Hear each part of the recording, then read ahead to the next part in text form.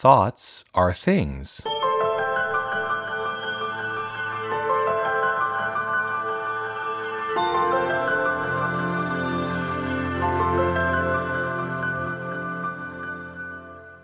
want to start today with a lyric from the song, and the lyric is this: your dreams are real, and your thoughts make them true.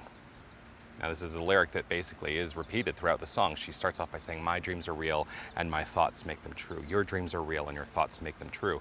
And this is basically more true than we realize. Our thoughts create our experience. The only thing holding us back from anything is us. That's it. The only thing holding us back from anything is us. Now, there's a concept that was actually brought into my sphere of experience this week on Facebook. You know, I have to say a lot of ideas I actually get from Facebook, and I'm grateful for that. But this video came up this week on Facebook. It's a 3-minute clip of a TED Talk given by Anil Seth. He is a cognitive neuroscientist. And in this video, he basically says this. Ready? Perception of reality is a controlled hallucination. Perception of reality is a controlled hallucination. Here's what he's basically saying. Everything that exists is a hallucination. Our experience of it is a hallucination. So, perception of reality being a controlled hallucination, what does this mean?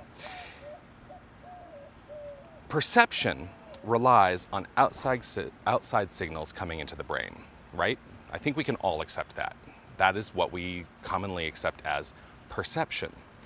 But equally, perceptions rely, he says, on predictions of the brain. Predictions made around those perceptions. So basically, what he's saying is we're hallucinating all the time. And when our brain agrees with the hallucination, we call it reality. So, in reality, we're all made up. I'm all made up. You're all made up. It's all made up. We are hallucinations that our brains agree with. The entire world is an hallucination that we all agree with. So I think this is actually really powerful stuff. Why?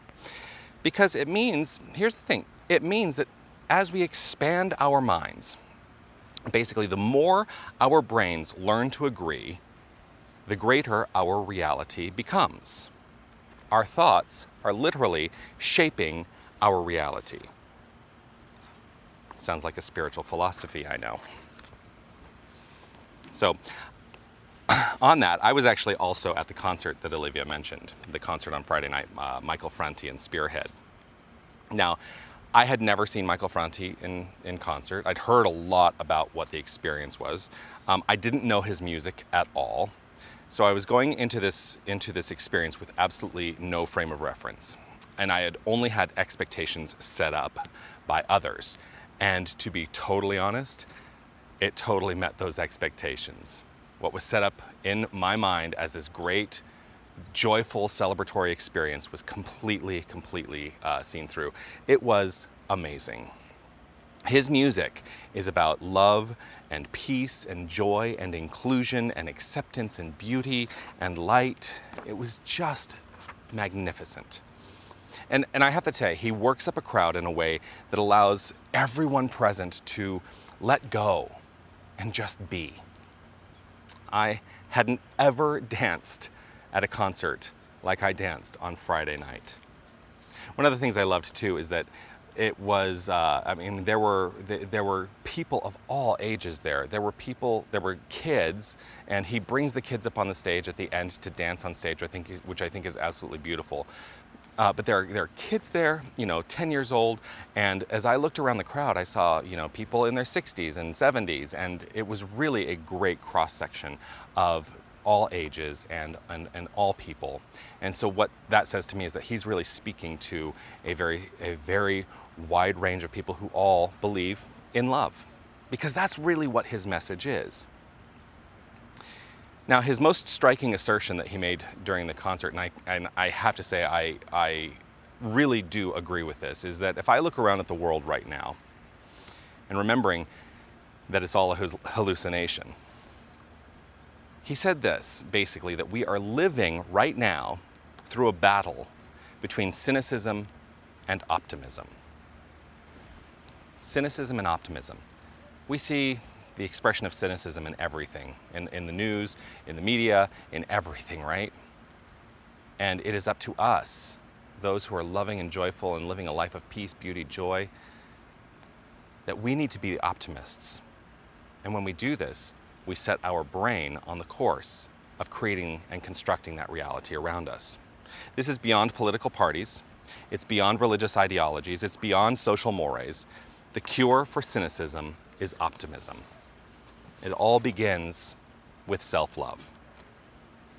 Love of self is primary and necessary. And in order to love anyone or anything else, we must first be in self-love. It's like RuPaul says, if you can't love yourself, how the hell are you going to love anyone else? It's absolutely true. Begs this question for me. At what point did I decide that my love for myself had to be contingent upon someone else loving me? I think a lot of us are living in this right now. Why does my love for myself have to be contingent upon somebody else loving me? The answer is it doesn't. If you're living within that paradigm, that your own love for yourself is contingent upon someone else loving you, I invite you to let that go today. I invite you to let it go. Self-love does not have to be conditional, and yet we make it conditional. Now, I've come up with a lot of answers to that very question. Why does my self-love have to be conditional upon someone else's love for me? And I've come up with a lot of answers to that question over the years.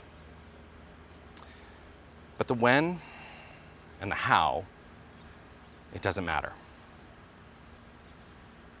What matters right here and right now is the what now.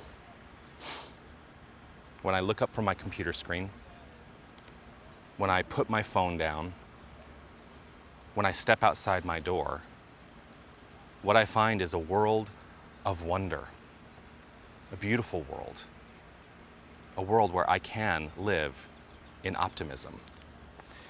We live in magnificence, and we shouldn't take any of it for granted. But that is my worldview. It's mine. That is the hallucination of the world that my brain is in agreement with. I'm making up the world around me.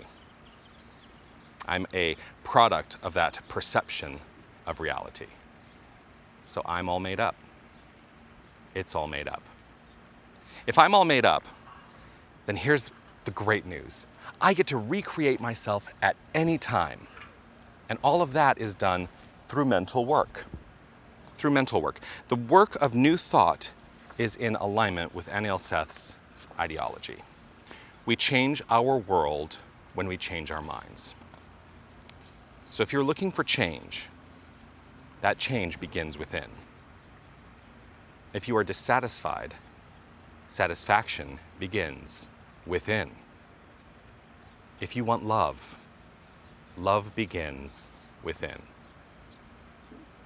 If you are ready for a more loving and just world, it's up to each and every one of us to create that reality in our own minds and live it.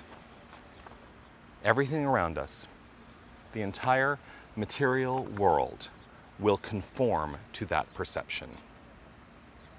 And what today may seem like only a dream will become our reality.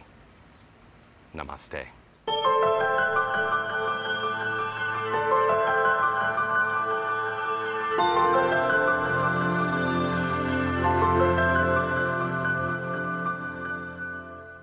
Thoughts Are Things is an independently produced podcast. You can check out my blog, sign up for regular updates, or leave a comment on what you've heard today by visiting jonathanzenz.com.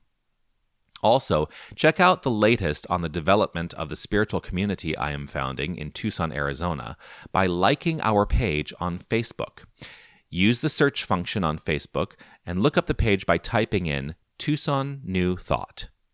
Finally, my book, Thoughts Are Things, is now available on Amazon.com. Just look up Jonathan Zenz at Amazon and order your copy today.